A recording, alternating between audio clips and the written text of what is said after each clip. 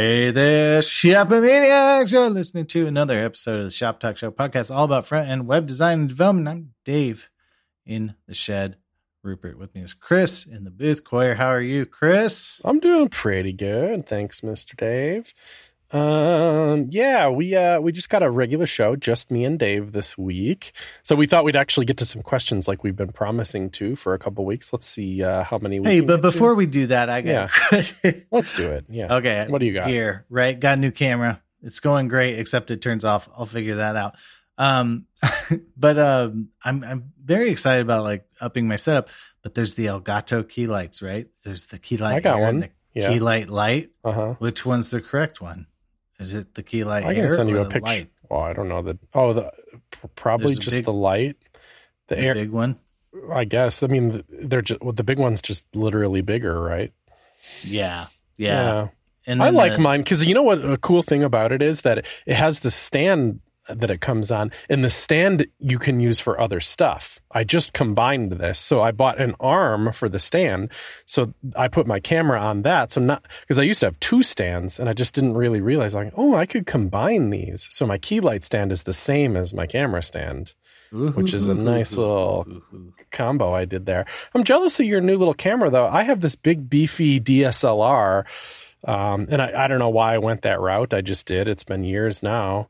But it really is, it's the appeal to yours. It's like more of a purpose-built camera for this. Yeah, I got the Sony. This is a birthday present. Sony ZV-1 vlogger camera. So it's built for vloggers. I know that's like wild, but there's like an echelon, like an entry-level echelon of cameras there's a Canon one and a Sony one for vlogging, and they now can be like, through a cam link, or this one is like through USB. I can use it as a webcam, right? And they're awesome because like they're high quality lens. Cam link, or you don't need the cam link? I don't need the cam link, I don't think, but I need to. But it shuts off, so maybe I do. But the benefit of these is they're kind of designed for like shooting a face from like an arm's length away, like classic, whatever. I live in a house of vlogger kind of lifestyle vlogging. So it's cool. So it's going to have clean HDMI output for one thing. It's going to have high quality audio, of course. It's going to have probably the Boku background kind of thing, because that's what really sets you apart from your average kind of camera thing. And it's going to be plug-inable, meaning you're not changing battery and stuff all the time. So a lot of advantages. They're really cool. I'm tempted, although it's not cheap, right? It's dang near $1,000 camera. Yeah, it's like $700, and then for the vlogging kit, which you don't need, there's like actually cheaper things. That's basically gets you an SD card and this fancy remote or whatever. That's another $100. But it's what I like about it is it's like entry level. If I want the big $3,000 camera, maybe one day I can upgrade to that. But I tell you what, this will probably get me where I want to go. I like it. I'm just seeing it for the first time, although I'm looking at you in a round, which is the purpose of it is not full super screen high. You're not quality watching video. My TV show. But we'll zoom and I'll check it out. It'd be cool. It seems like an upgrade even from what I have, which is definitely a more expensive setup. But I like the I don't know, the purpose builtness of what you got going on. You know what? I tried gear wise. Oh, you have a final. Well, I was going to say it's like point and shoot size, and I think that's an important thing. It's not the DSLR size. It's like the old. Yeah, I have a camera in my pocket kind of size. So that's kind of what's cool about it too. So. Yeah. There's been a bunch of blog posts about this, but what got me to do it was Seth Godin, because I think of Seth as like not like a tech intelligent guy, but not like a straight up tech guy. And he blogs every single day, which is like this incredible achievement. I look up to him in that way. He had a post, most of his posts are like 2 paragraphs kind of thing, just like a little boop of a thought, and take it or leave it, but I generally find them pretty good. This was one of his more longer form ones where he's talking about that idea of upping your gear game for video calls in this day and age kind of thing. And he decided to go all in on the kind of the teleprompter approach, meaning you set your camera behind this like reflective screen such that we're like looking at each other in the eyes when we're talking to each other, and you get to use a high quality camera to do it. I find when you're just laptopping zooming with somebody and you have the built-in one that's right at the top of the Skinnerian screen, you kind of already are looking at each other in the eyes. I think it does a pretty good job of that. But the second you move away, like you have now to this fancier camera, you've mounted it elsewhere, and the eye contact thing is going to suffer. And so other people don't, when they're looking at you, it looks like you're looking away, and it might lose something. So what you've gained in quality, you've lost in connection. It's theoretically solvable with this kind of teleprompter idea. I decided to try it because I'm like, I kind of had that if Seth Godin can do it, I can do it kind of vibe. But I did look at what he did. The little device was even a couple $100, but I really thought this could be a cool thing. And I set it up, and it really wasn't that hard to set up. The actual teleprompter device, it has no technology. It's just a reflective thing, and you put it on your mount, and you mount the camera behind it, and it's like a two-way mirror, like a crime show. The camera can see right through this 45-degree angle glass, but when you're looking at it, it's mostly reflective. And then the idea is you need to put something underneath that 45-degree angle glass to reflect. And that is it needs to be a computer screen, Fortunately, I have an iPad already, and iPad has that, I forget what you call it, AirPlay, but they call it sidecar. Sidecar. Right. Yeah. So that's what I can slip under this thing. And then when I'm on a Zoom call, I can through Sidecar, drag a zoom window up to it. And you got to, lock the screen rotation and flip it upside down and stuff. But then I'm on a Zoom call, and I can be looking right at your eyes or whatever and do it. And I did it a couple times. Fortunately, I did it right before we were at an event apart, and I was having like a wrap-up show with Eric Meyer, and I like it. I give it a thumbs up on that aspect of it, that I can be looking right at. I feel more engaged when I'm looking right at you, kind of thing, because you are looking at them too. They're looking at you in the eyes, but you're looking at them in the eyes too. And it really does bolster that kind of connection thing. I would say I took it down already. Like I can't just have it there all the time, because the thing is very bulky. It's just, I'm not in Sidecar all day. I don't want my Sidecar just sitting there up in the teleprompter all day long. Like that's not what I use the iPad for mostly. So all in all, I think I ultimately give it kind of a thumbs down, because I don't have a dedicated device to just leave up there to make it kind of a permanent part of my video conferencing thing. That's the piece of technology that I don't like about it. I think it's cool if you unlocked it. So if you're ever to do like a workshop or whatever, maybe on your CSS Tricks videos, you're kind of more like, let's go riff it. But if you're like doing like hard edits, you could like go camera 1, I'm talking into the lens camera. Then camera 2, I'm just coding at the desk, That's exactly what I was thinking. If I have a very important thing come up, let's say I have 5 interviews in a week, I'll probably set it up so I can do those interviews with the thing. And it really wasn't that big of a deal to set up and down, just because my desk setup has enough kind of like space around it that I'm able to do that. I don't have to like pull my desk out from the wall and rejigger the world. It's like I have kind of 360 access to the desk, which I like. No, that's cool. Okay, well, that's kind of gear talk. Hey, sorry, gear talk. People like it. I also like it. I don't know. It's that been in the house for a long time. I'm just going to start up in the game. Just going to pull the trigger on this stuff. So. I've been working on my microphone setup. Hopefully I sound okay now because I'm in the booth I have I have the Shure SM7B in here, and it goes through all these devices, the Cloud Lifter and the DBX and all this stuff. I like that setup, but I'm starting to get the itch again for like what else I can do. The unfortunate thing is that I replicated the same exact thing on my desk, and it's so different. Echo is a part of it, but I almost have the Echo solved, I think. I have so much sound crap I've bought and put over the walls tastefully. I even have later or early next week ceiling people coming in. This is ridiculous, but I did it because the ceiling is reflective too. They're going to cover the whole ceiling in sound blocking stuff. Nice. Yeah. Right. And so so Echo's done, right? And it's just not that good. So I just need to like do it. And of course now I'm like asking everybody for YouTube recommendations today in the Discord.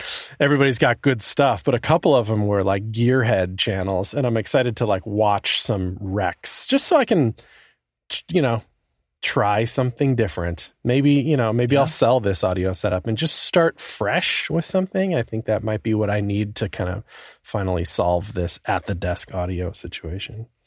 Yeah, that's sometimes especially with the analog audio, which I know you have at the desk, you sometimes something's weird, and you don't know if it's your like little DBX thing or if it's a defect. Is it the mic itself? Is it a cable? Is it the audio interface? I don't know.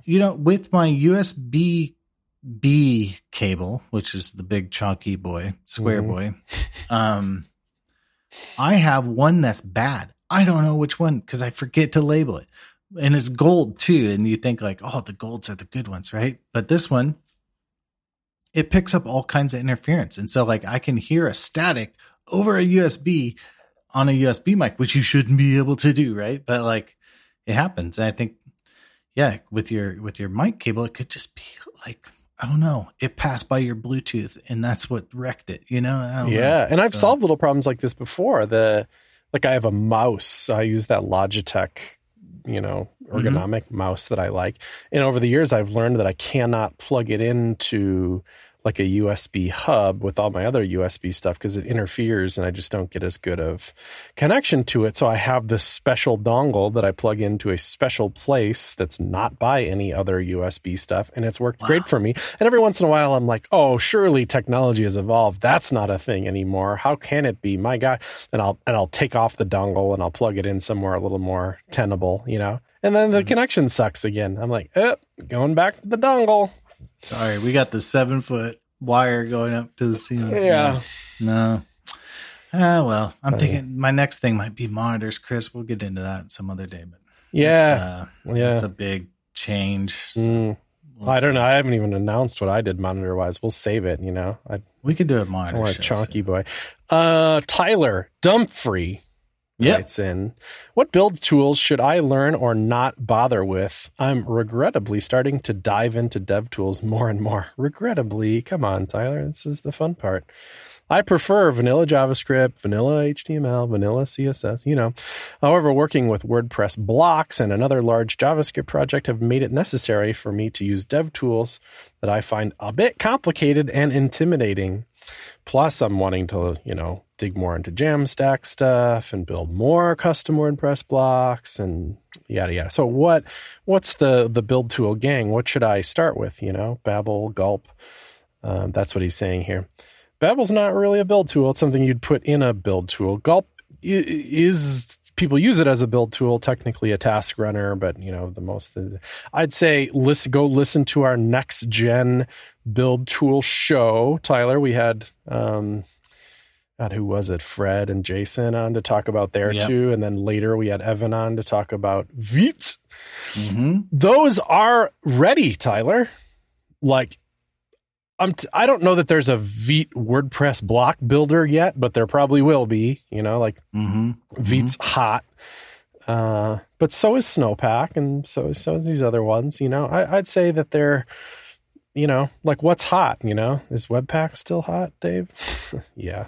If you if you're using any of these WordPress block builder things, the two that I know of both are just Webpack deals. Well, I was going to say, like if WordPress is sort of your wheelhouse and blocks are kind of showing up on your work plate, like Webpack is good. You can, what is that WordPress block? Like there's create Guten block, which I like that block one. And then, but the creator of that has kind of been like, I should update that, but we'll see if I get around to it. And then, but I thought they did a tremendously good job with it. But then WordPress themselves is like, we're going to offer that actually. So I don't think that author has any incentive to maintain that one anymore. And the way that the WordPress people ship it, I think, is through WP CLI. So you which is a scaffolding-ish tool. I didn't realize that was like a core thing. But yeah, I guess it is. And then so there's some CLI command that you're like, make new block, please. And when you do that, you get a little build process for free. So you get a little Webpack in there. You get a Webpack config. Right. It's not going to be a Vite thing. It's not going to be a Snowpack thing. It's going to be a Webpack thing. And that's just reality for a lot of projects. I would say that's like the best place to start because you are familiar with blocks. You're familiar with what they do. I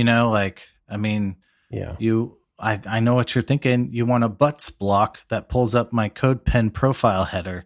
And that's what is the most important block to build. And that, I think you could build that and then like look at the Webpack and kind of see what it's doing. Cause you kind of have an idea. It's going to grab some JavaScript or it's going to take an entry file and then it's going to try to bundle that all together and it's going to probably label an output file. Like, for me, Webpack is like 0%. What is it doing? Well, I don't know. 50%. What is it doing? And 50%. Okay. What words do I have to type to make it do the job I want it to do? Because Webpack comes with this idea of transforms, where you transform your code. Right. That's where Babel kind of comes in. That's like the prototypical transformer. It turns your old code or new code into old code kind of. But Webpack's the thing that's actually going to like process your imports together and such. Yeah. So it's going to do all the bundling and stitching and splitting and everything that you need. So I think that's like a great place. Like it is. I like the idea that what you said, that it's got a very explicit import and export when you're working with a block. You're like, I probably need like a blocks.js file that I'm going to end up in queuing in WordPress because that's how blocks work, And Webpack is very, what's my entry point file? What's my export bundle file? That works. That like mental model is the right one in this case. You wouldn't really use Parcel because Parcel's like, it assumes it's looking at an HTML file, which you won't really have here. And such Parcel. I mean, like, can you just point Parcel at localhost 8888? Yeah, maybe you can. But it's just going to be weird. It's going to be a little different. Yeah. So, and you know that you need JSX because these blocks are React and such. So because you need that, you're not right. I know you say you like Vanilla.js. Who doesn't? Vanilla.js is great. We all love it. But you need something to transform your JSX in this world. You just do. So you need some kind of build, and the Webpack Babel way is probably fine. But do the Webpack thing. Just make the cool butts block, and then immediately take that code, copy paste the component itself, and then just hello world Vite. We were talking about this in the Discord, I think recently, and Vite is once you've used Webpack and you understand, it's like generating these files and stuff. Okay. Like you understand the input and the output, you take it over to Vite and it's just like, oh my goodness. Like it just does what I want. Like it's so lightweight. It is very, very, very fast. Like that would be a great place to start. If you want to skip over the whole Webpack era, I don't think you can ignore it because there's so much code using it. But if you want to skip over that, ES Build by itself is cool. But I think Vite is like the get you from just raw ES Build to like, it has a server and I can use it. And like it makes it's really, really nice for writing code. So. Anyway, we've talked about this a lot on the show. Good luck, Tyler. Don't be afraid of this. You can do it. This is, in fact, I think owning this a little bit in your brain is pretty key to being a dev these days. I think if you're going to be a WordPress developer, just by the nature of where that ship is steering, you got to know this stuff. So you do, and you're going to be really good at it and sought after. Oh my God, is WordPress development different these days? Now they're shipping this full site editing thing. I think is really cool. You can build your entire site with blocks. You're not screwing around with any PHP componentry. You just block up the whole damn thing. Your footer's a block. Your sidebar's a block. Your menu's a block. Every damn thing's a block. That's great. And the fact that blocks can just be anything and are so customizable, and WordPress is saying, developers, please take these things, own these things, build these things. Mm-hmm. And then you're building the whole site that way. That's just different. That's just different. Yeah. Anyway, I like the idea of blocks that then, like a WP query block, that unlocks a lot of world tools. That's a lot of where I still, just 2 or 3 times this week, I ended up in that world a little bit. I needed like a tags page and ended up, running a query for that and using. Anyway, if you could just have a block, and the block, it would probably be a core block. They would do well to deliver this to us. And then you use drop downs and stuff to configure the exact query you want to run. And it shows that that'll be a game changer too, I think. Oh yeah. Just show me the last 10 posts about pizza. Done. That would be, everyone needs something. Yeah. And make sure the pagination is in there. And then the block that you show for each pizza, that's this other block.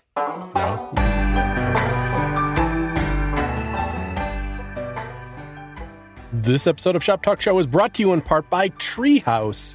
Treehorse, follow the link in the show notes, but it's teamtreehouse.com, with the cute little frog hand as a logo. Treehouse is awesome.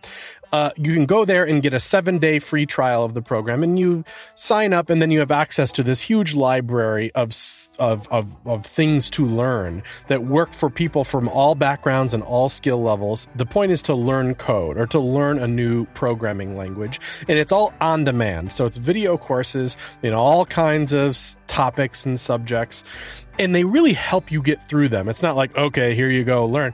It's kind of gamified with quizzes and code challenges and workspaces to help you literally do the code, pass the challenges, make sure you're learning what you need to learn, which is great. They have this thing called Tech Degree. The Treehouse Tech Degree. And it's like a boot camp, if you're familiar with that word, right? I'm going to go to boot camp and then I'm going to graduate and get a job. And it's like that. It's just a fraction of the cost of traditional boot camps. And there's none of this just do it for free and then we'll take a chunk of your money that you earn from your real job later, like an income share agreement. None of that stuff going on. So don't worry about it if you are.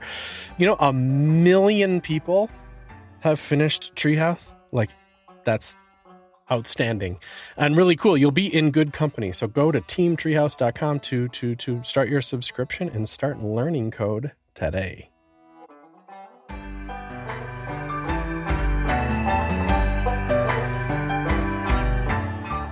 All right. Tyler, good luck with you. In fact, while we're in WordPress land for a minute, maybe we'll divert to the social media images talk. I've been a little obsessed with this for years, and obsessed in a way because I've never nailed it. So not an obsessed I'm awesome at this and I want to show the world, but obsessed in why can I never get this to work the way I want it to? The idea being you have a website and you want good, what do they call them? Meta images or open graph or whatever. Yeah, whatever, the Twitter card, the image that shows up on your Twitter or Facebook post. Surely you live this life more. It's important for clients, right? Of course, even they'll be thinking about and asking for this.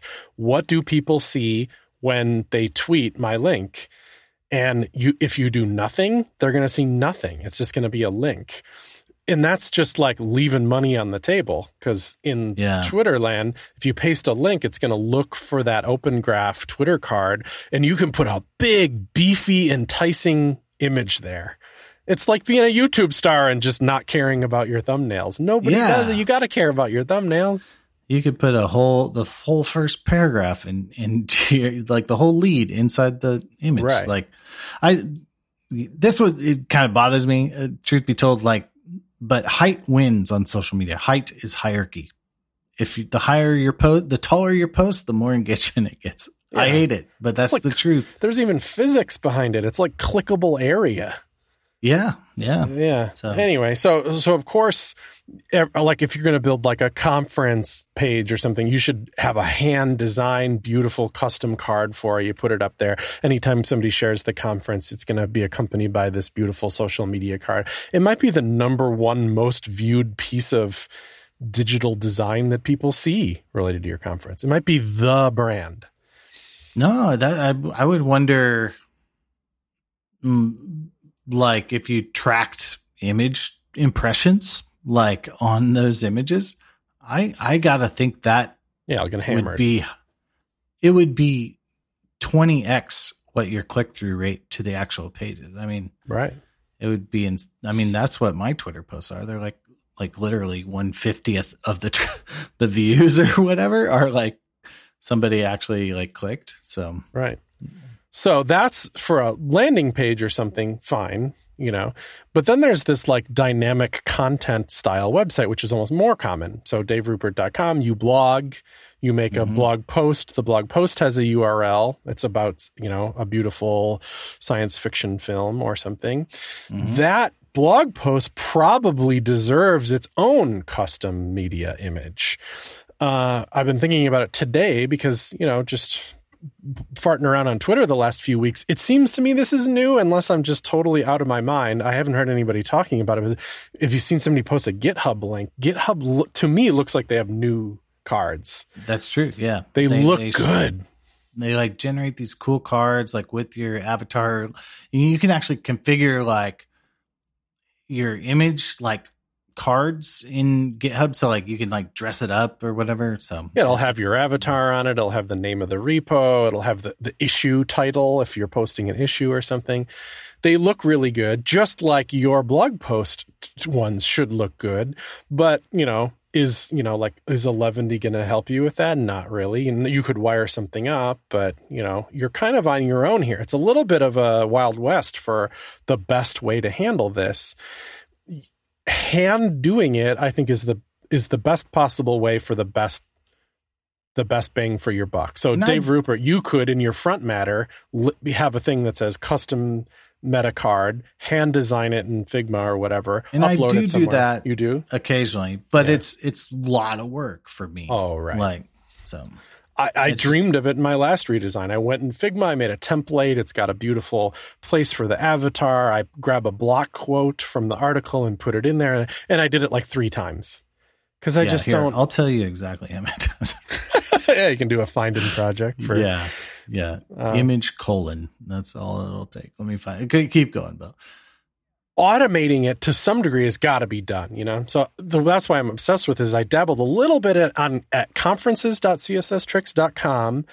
I wanted to get this done. So if somebody tweeted a link to one of the individual conferences, that it would have a custom thing. And I got in my mind that SVG was the way to do this, because SVG has this compositional aspect to it, right? I can say, here's the dimensions of the SVG. I can make the dimensions exactly match the pixel dimensions that a website like Twitter wants. And then I can place things very explicitly where they're going to be on that SVG, get the SVG just right. But SVG will render text and all that stuff. So I can put dynamic content in there, but SVG won't work in the meta tag, like that's not an acceptable format. So then in my little 11D build process, I just run a little thing that is like, it's called like SVG to PNG or something. And it just makes the PNG version of it. And it works great. And then I forgot to actually wire it up to put the meta tag in the head. So it like does all the work of making these headers, but they're not that cool and nobody shares these URLs anyway. So I kind of like don't care that much. But imagine a site like CSS Tricks. We have to have good ones. Like it's, like I said, leaving money on the table to not do it. What we do is just pick something. We just, WordPress will help you with it in that having a featured image in a blog post is a built-in feature of WordPress. So if you have one, and we do have one because it's just part of our like editorial flow, that just becomes the social media card for the post. That's fine, but it doesn't really solve automation. You know what I mean? It just, you still got to do it.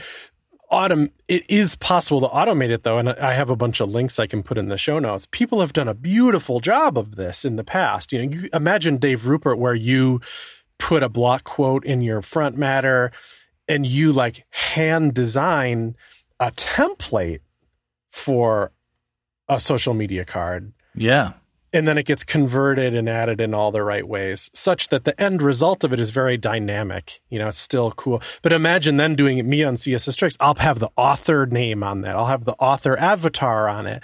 I'll have the date it was published. I'll have a chosen block quote. I'll have 5 different templates I can pick from. I feel like WordPress is really well suited to do this. And I was like, I should get around to doing that someday, and never did. And then just today found through the Discord a link to a project that was doing it, and it got, I just downloaded. I haven't even installed it yet, but I'll report back. But it looks very promising. It looks like that. It looks like you can templatize your own versions of this, and I think that's the way to go. And I think it's under talked about. No, totally. I wish that automation is kind of the key piece I'm interested in, and I know people do it, as a build process thing. I know there's Gatsby and Eleventy plugins. I think I saw Wes Boss tweeting about it. He just changed his or something and did 1,500 posts, and it took 29 minutes or something. And his build process actually stalled out. That's rip. Too bad. But I would like to figure out something that's very easy to do, just kind of a pre. It's too bad SVG isn't supported, because then you wouldn't have to pre-build them. They could be dynamically built. You wouldn't have to. That's what I'm wondering about these SVG to PNG kind of things. I don't know. It could be a cloud function that runs it in a Lambda, so that you just hit the Lambda and it barfs out the PNG, but it's been dynamic the whole time. Yeah, maybe. I don't know. That because you could even just, it could just be pre-commit hook or something that chucks it in there. Just because, pre-building them is going to be a pain in your ass forever. The Wes Boss route I would think that he's starting to regret it. Yeah. Because you almost want it to be like you're saying, an SVG. It's another collection that builds out, and then something converts Dream World. These things support SVG, but that's probably not going to happen. But don't you like the idea about a little bit of editorial step too? Because what about a really long blog post title or an author URL that's super long or something? I like the idea of having it be easy to do, but having a last minute check. Be oh, does the social media card look good, or do I need to pick a different template or do a tweak to it? Then if you have to do the tweak, you do it, and then you lock it in time, and then you never have to think about that one again. But if you have 750 of them to generate, or 7,500 of them to generate, you have no opportunity to editorially check them. Yeah, well, and that's the other trick. Maybe you have I don't know. How does GitHub do it? Do you think they're adjusting font size a little bit for really long repo names? I haven't looked into it. Yeah, maybe they can or they text truncate or something. I don't know, but maybe we could put that to the test. But yeah, I have 275 posts, and I've maybe done it 27 times. So a custom image for my post. So yeah, so you're leaving 725 posts just out to dry on social media, man. I'm just dead on social media, because it's funny too. It's that quintessential thing where you put your heart and soul into the post, and you tweet it out, and you're that was a good post, man. And then you're just sitting back, and it's 7 likes, and you're man, yeah, that was a good post for 7 likes. What's going on? And then the post about whatever. Farts, jQuery fart machine, it gets 500 likes. It's just the internet doesn't make sense. I would suspect there's already some kind of law of the internet about that, but if there's not, we should coin one, because I find that to be highly true as well. If I work for weeks and weeks and weeks on something, the inverse thermodynamic dynamics of blogging. Well, lol, I opened up Twitter and it was Wes's tweet about his build time choking out. Thanks, algorithms. That's a long time to wait, and then it choked. He was right at the end too. But it didn't choke on his local machine. It choked on the Netlify build, which is you're a little more helpless to deal with then. Wah, wah. Sorry, bud. Yeah. What was I going to say? That we should we do another question? Or? Another question before we only turn into a one question show.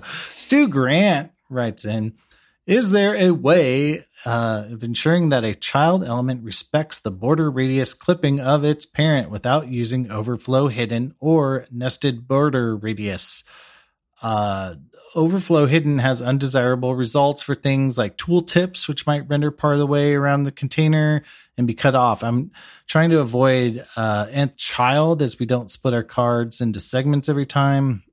Surely this is a solved problem, or at least a property that will make this happen. So you know that if you have a parent with border radius 10 pixels on it, and then a child that has there's no margin or there's no padding on the inside of that element, you put like a div and you put background black on it or something, it won't respect that border radius of the parent. It'll just hang right out.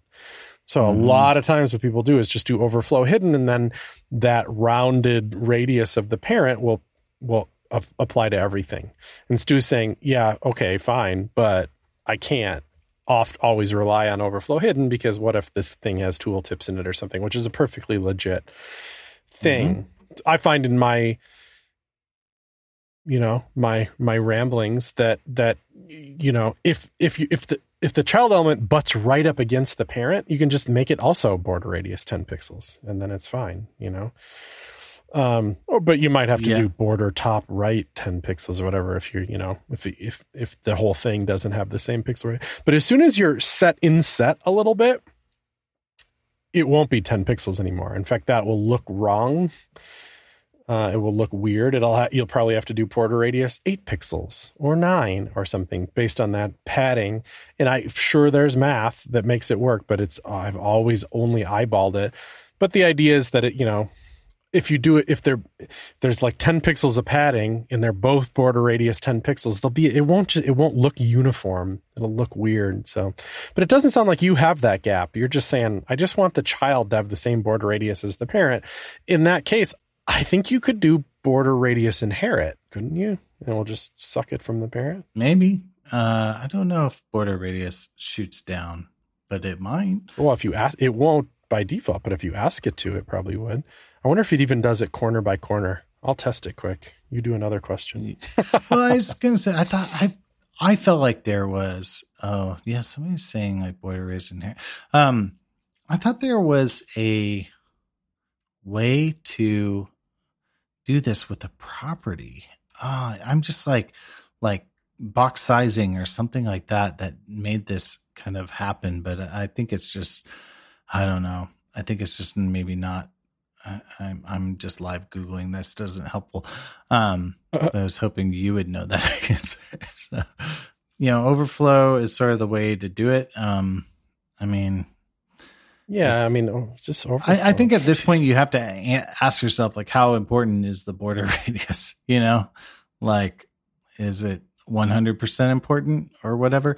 Where it gets you in trouble is like when an image is the top of the thing at the card. I sort of assume it's like a card UI, but if you have an image as the top thing, that's where it gets you in trouble because the image pokes out. Yeah, right. But any background would kind of poke out here. I'm confirming that border radius inherit will pick it up, and you can even if the parent was border radius 10 pixels and you only wanted like the top right corner to grab that, you could go border top right radius inherit, and it will grab it from border. So that you're managing it in the same place. Although I'm looking at a pen right now where I'm playing with it, and I can see, I have two different colors on the parent and the child, and I can see the parent poking out a little bit, even though there's no margin or there's no padding or anything. It's just like a rendering bug or something.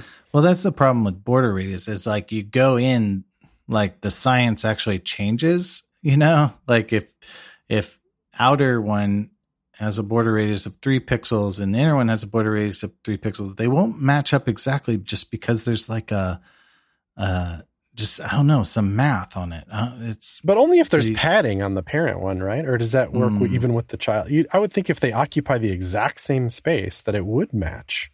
But I think you're right here, because I'm looking at it with my very own eyes, and I can see the parent sticking out a little bit. Ooh. Yeah. No. it's a little bit tough. And that's the nature of Borders and stuff, like, because Borders is outside of the box, actually, so that's yikes. Yeah. Rob. Sorry, Lindsay. I don't have a good answer, Stu. Sorry. Yeah. Okay. Just overflow it and tell your company you can't do tooltips.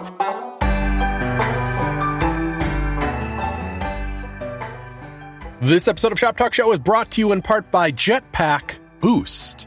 So Jetpack Boost is by the Jetpack gang, the plugin for your WordPress sites. But this is a totally standalone plugin. You can just install this if you want to. And it's just the performance features of Jetpack broken off into this plugin, but it adds some new ones that you don't get from just the core Jetpack plugin. So it does three things: optimizes CSS loading, defers non-essential JavaScript, and does lazy image loading. Lazy image loading, I think, is the only one that was in the core Jetpack plugin, and it's now moved over to this one. A lot of bang for your buck there. It's just like any image that's like below the fold, that a user landing on your website, if there's an image that they don't see because they haven't scrolled to it yet, it's not loaded at all, which is amazing for performance and bandwidth saving reasons. There's no reason you shouldn't be doing that.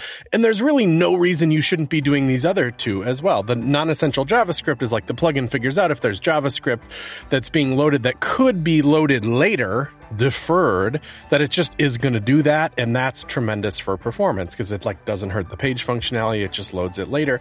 But the one I'm most impressed with is the optimized CSS loading one. It does critical CSS, which is that thing that's again above the fold, like whatever the user sees, what's the minimum amount of CSS to style just that stuff, and that's loaded inlined into the head of your document, so it's just there immediately as the page loads, and the rest of your CSS is deferred, the deferred JavaScript is, and it loads later, meaning you don't notice any difference in how the page loads because everything you can see is styled already, but then pretty quickly afterwards the rest of the styles are loaded, so by the time you're scrolling and whatever, you probably won't notice anything.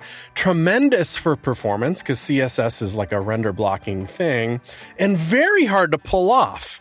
And the way that it does it is just magic. It just figures it out for you.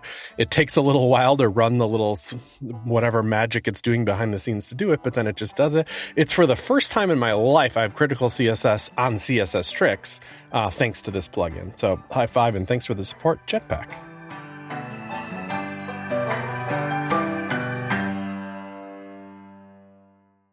Oh, this is asking Dave specifically because he used to be a Windows guy, but he's saying, Dave, is there any, what if you have to debug Safari in Windows?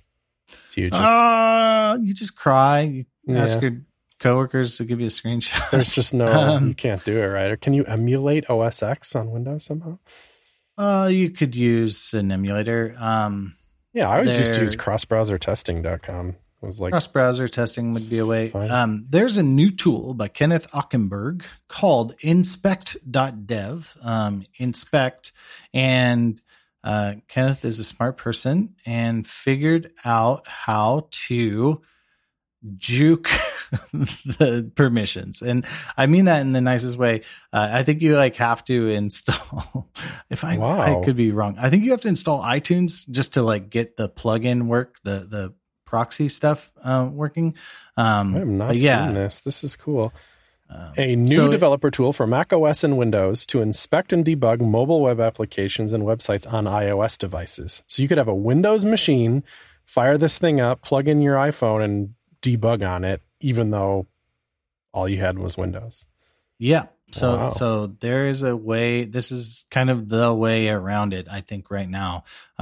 Your mileage may vary, but it's basically like a VS Code environment, but it's got DevTools kind of slapped in there. Just your Chrome DevTools. What if you don't even have an iOS device, though? If you don't have an iOS device, then you're kind of hosed.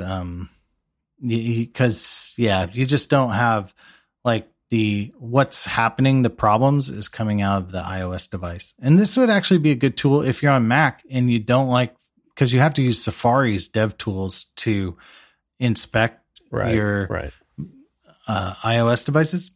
Much love to the Safari team, although guys some questions. Oh, is this Chrome DevTools, not Safari DevTools? Yeah, Chrome DevTools. Oh, so sick! Really? So that's like a bonus. You know what I mean? So yeah, because Safari DevTools are just weird. Are way good. So, yeah, Safari DevTools just got weird. So, So yeah, I would super recommend Inspect. And I guess it's coming soon. Inspect over Wi-Fi, so maybe you don't even have to plug in your device too. So that could be kind of cool. And you know, to debug iOS, you don't necessarily need an iPhone. You can just get an iPod Touch or whatever. If they still sell those, do they still sell those? I think they do. You know, and just have that by your desk. Like that could be kind of a cool way to kind of just get what you need there. All right. Next question from Tom Segura. All of my professional and personal websites run on Drupal. As a new listener, I tuned into several of your episodes with CMS in the title, expecting to hear about Drupal, but was surprised to find it wasn't discussed. Why not? What are your thoughts on the state of Drupal in 2021? Love the show. Thanks for reading. Hey, it's a blind spot for me. I'll tell you, Tom. I have never, ever built a Drupal site ever. Never once. So that's why. Yeah, no, I think for me too, I do know people who are in Drupal shops and stuff like that. There's a shop in Austin called Four Kitchens. And you know, they did a lot of Drupal stuff and kind of worked with them and knew people from there, but I just never opened the box and was like, yes, let's roll. Let's do this. In fact, I've been on a couple projects like get us off of Drupal. And that was like, oh, okay, let me help you with that. So I'm sure it's flipping huge, though, right? Didn't the government like it for a long time? I know there's more and more government websites on WordPress, but it used to be like the government darling for a minute. Yeah, a lot of higher ed and a lot of government use Drupal. So I think it is very still a workhorse and a very good CMS. I think there was, for me, there's a bit of a hiccup in between Drupal 7 and 8 that where I kind of lost interest just because it seemed like they're having trouble getting it out. That was me, but their little blobs on their homepage are sweet. Good job, Drupal. I think these are cool. Yeah, but I think too, I don't know. Most of the people I know are kind of moving away from it, so I guess maybe that's colors my feelings. But you know, I know there's people that do Drupal, so. Maybe we're just not giving it enough justice here, but maybe. I'm just going to tell you it's a blind spot for me. I don't even know enough to speak intelligently about it, so cannot do it. You know what I did? It's just because I'm not now. I'm thinking about CMSs again. At one point, I built my own code block for you. We just stop calling it Gutenberg now because it's not that anymore. It's the block editor, you know, made a custom block. WordPress already has a code block in it that it ships with, and you just select it, or you just do triple backticks and it pops open or whatever. But there's nothing to it. It's just makes the font have a pre-code tag around it, and that's it, you know. Not that useful. Although I do appreciate how Gutenberg, it does escape code for you, but it does that whether you're in this block or not. So I like being able to type open bracket div close bracket and know that I'm not going to break my website. Because in old WordPress, you would literally just break it. Now you'd have an unclosed div tag and your entire website would be hosed. Just sideways, yeah. Yep. Yeah. So I like that. But I built my own because I have a history on CSS Tricks of the way that the front end expects the attributes and stuff to be on those pre-code blocks. I set it up a long time ago. I can't convert every single one of them. I mean, maybe somebody craftier with MySQL could do it. In fact, I have more and more experience with that, so I could probably fix it now. But sometimes my brain is just you know what? There's 8,000 pieces of content on this site.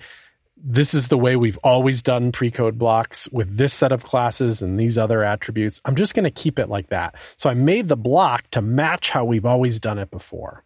But I figure if I do that, then I can have a little more control. That way, you know, when you're crafting a block of code in a blog post, I have this sidebar of options I can pick because that's what the block editor does. So I can pick what language it is from a drop-down menu. I don't have to write it in HTML, you know? Yeah. I get to pick it. It's a nice little UI. And now I have all this control because it's a React component. So I can do whatever the hell I want in the React component.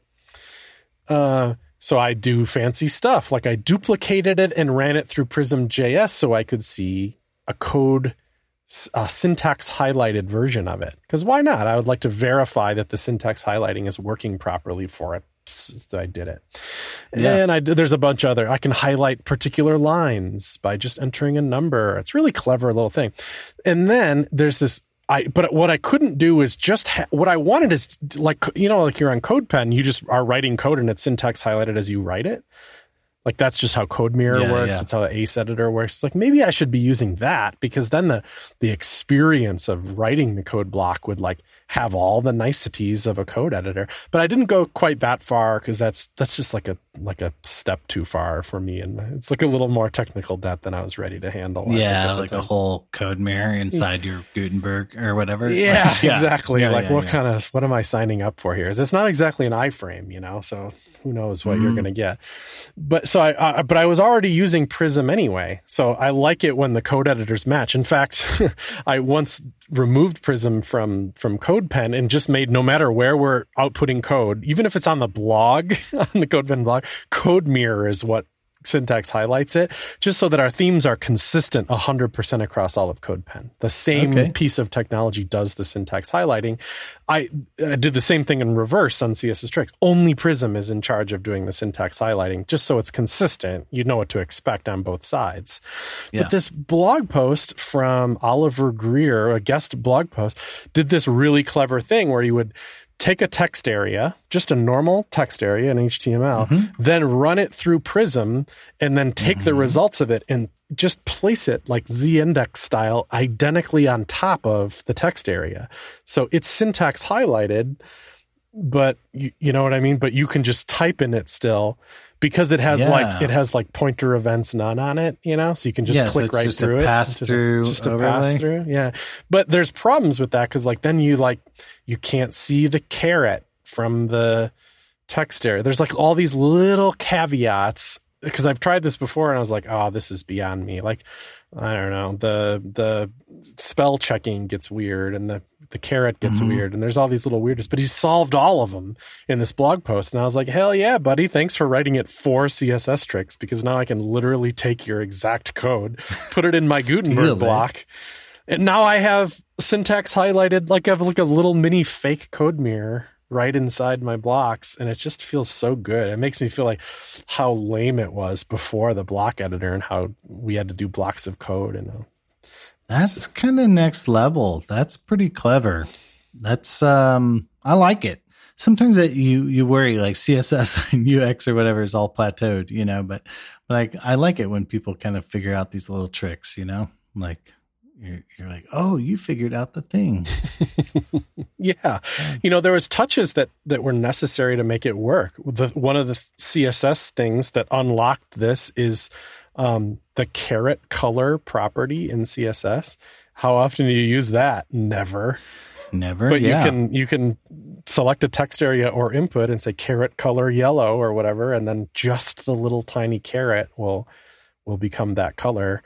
And that's like, believe it or not, a necessary component to make this little trick. Oh man, I gotta read this because like you could like text. Yeah, that's just text fill transparent basically. Well, because what you have to do is say color transparent on the text area so that you don't see the text, so you're not seeing the doubled up text. But as soon as you do color transparent, you've lost your caret.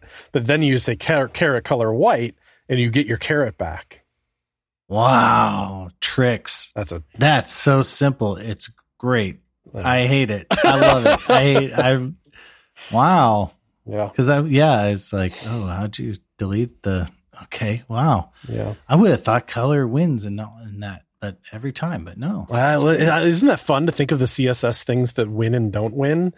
I'm often, you know, like people intuitively understand that you can't beat display. Like if the parent is display none, a child cannot be display block. It cannot like beat its parent. Like it's gone. Its parent is display none. It's been vaporized. But for whatever reason, visibility doesn't work that way. If you visibility hidden the parent, the child will be hidden too, unless you visibility visible it, and then it invisibles itself, even though the parent is invisible. It's like, that's just mind-blowingly weird to me. But one of the things we've been trying to solve in OpenUI is like deep linking, right? So if you have a tabs and you deep link to like paragraph 2 of the 3rd tab or whatever, or heading 2 the 3rd tab or something. Like heading 2 of the 3rd tab. Yeah. You know, so then somebody sends you that link, gives it to Chris, and then sends you to that, and you get the hash, and you expect to see that paragraph, or like, what do you expect should happen? Should it show that paragraph, or should it auto figure it out, you know, or like, or are you just SOL, like whatever? And then, you know, and so it has to tell you not only what tab to be active, but what heading in the tab to be active. Yeah, exactly. And then like Google indexable and stuff like that, or something like if you came there from search or something like that. But then you take it like the next step, and it's like, you know, I would never do this, but you know, what about tabs within tabs, or a drop down, a pop up inside a tabs inside a modal? Where is it headed? I would think it would be like, it would just figure it out, right? It'd be like, this is a unique ID, and it happens to be in tab 3, which is within tab 4. So I'm going to activate tab 3 and tab 4 because I have to, otherwise it's not visible, and that's a UX problem. So then you have to just work up the tree. So yeah, I don't know. There's some, but then what if that paragraph was display none? What would you do? You know, now what do you do? Like by the user agent. Yeah, because you can't just, I don't know. I was in a meeting today where we had a couple edge cases came up, and we'd be like, you know what we're going to do about those edge cases? Nothing. Big old peace out. Yeah. But you can't, because you're talking about web platform stuff. You can't peace out on web platform. But it's just interesting to think about it. It's like, oh man, I just want to make tabs, and now I have to figure out deep linking within a tabs. So, I should have probably Discorded you about it or whatever, but I think twice now I wanted to link to your Slow Like Brisket, which is not the title of the blog post. The title of the blog post is about slow web standards or something. And Slow Like Brisket is a header fairly far down the blog post, but it doesn't have an ID on it. So I should have just made you put an ID on it, but I didn't. And then I was like, should I use the Chrome special thing where you do the thing? But then I'm like, no, probably not. You know, like I just don't like how it looks, you know? colon squigglies. Yeah. Yeah. It doesn't look great. I don't even know which post that is. I'll figure it out. I think it's like but should there be like, because I don't blame Google. I'm like, it's actually kind of a good idea. It unlocks this possibility. It just only unlocks it for Chrome. That's mostly what I don't like about it. Well, when I switch to 11, it's totally going to happen one day. It'll have an ID then, right? Because you'll just use some. I'll just use. Can't you just tell your Markdown to do that? Yeah. Yeah. So I'll get a heading in there one day, but not this year. So that would be too much. Yeah. I'll get it in there though. Yeah. Anyway, slow. You're going to do it slow like Brisket. I'll do it over the course of 2.5 years, which is my current timeline on my my 11 migration. 11 is great. It's not really 11's problem, although it was 0.5 seconds slower than Jekyll, and that's why I said, "Oh no." I remember that. And didn't you decide that you're over it? You just haven't circled back. I'm the worst human. 0.5 seconds. Why do I make my life harder for half a second? Well, it's not only that, but does it do anything? I mean, your IDs, now we've discovered one thing it's going to do. Your headers are going to have IDs. What else is it going to do? Oh, yeah. It's GitHub Actions is going to be the big thing. I'm going to continuous performance and accessibility integration. Oh, yes, dude, do that so that I can copy it every single time I need to add that to a project. Yeah, because that's it. Just put a lighthouse in there. Bing, bong. Yeah. Just want to. Do you see the web page test API has a GitHub action now too, so you can just hit it and it'll barf out a nice little. I like the idea that a pull request is freaking loaded with information about what's going on that. And Netlify unlocks that because they solve one of the hardest aspects of it, which is giving you a URL to hit to run those tests on. But the PR, of course, has this immutable thing. So you could run it against, Lighthouse. You could run Axe on it. You could, what else could you run on it? Anything like your tests or whatever, integration tests. There's 3 right there. But, we had a thing like the deployment failed to AWS or whatever. I forget what happened. I think I messed up something or it was this weird thing where I set up this is the dumbest thing I've ever done. There was like a countdown to a certain midnight date and the client was like, let's turn off sales at midnight. And I was like, okay, cool.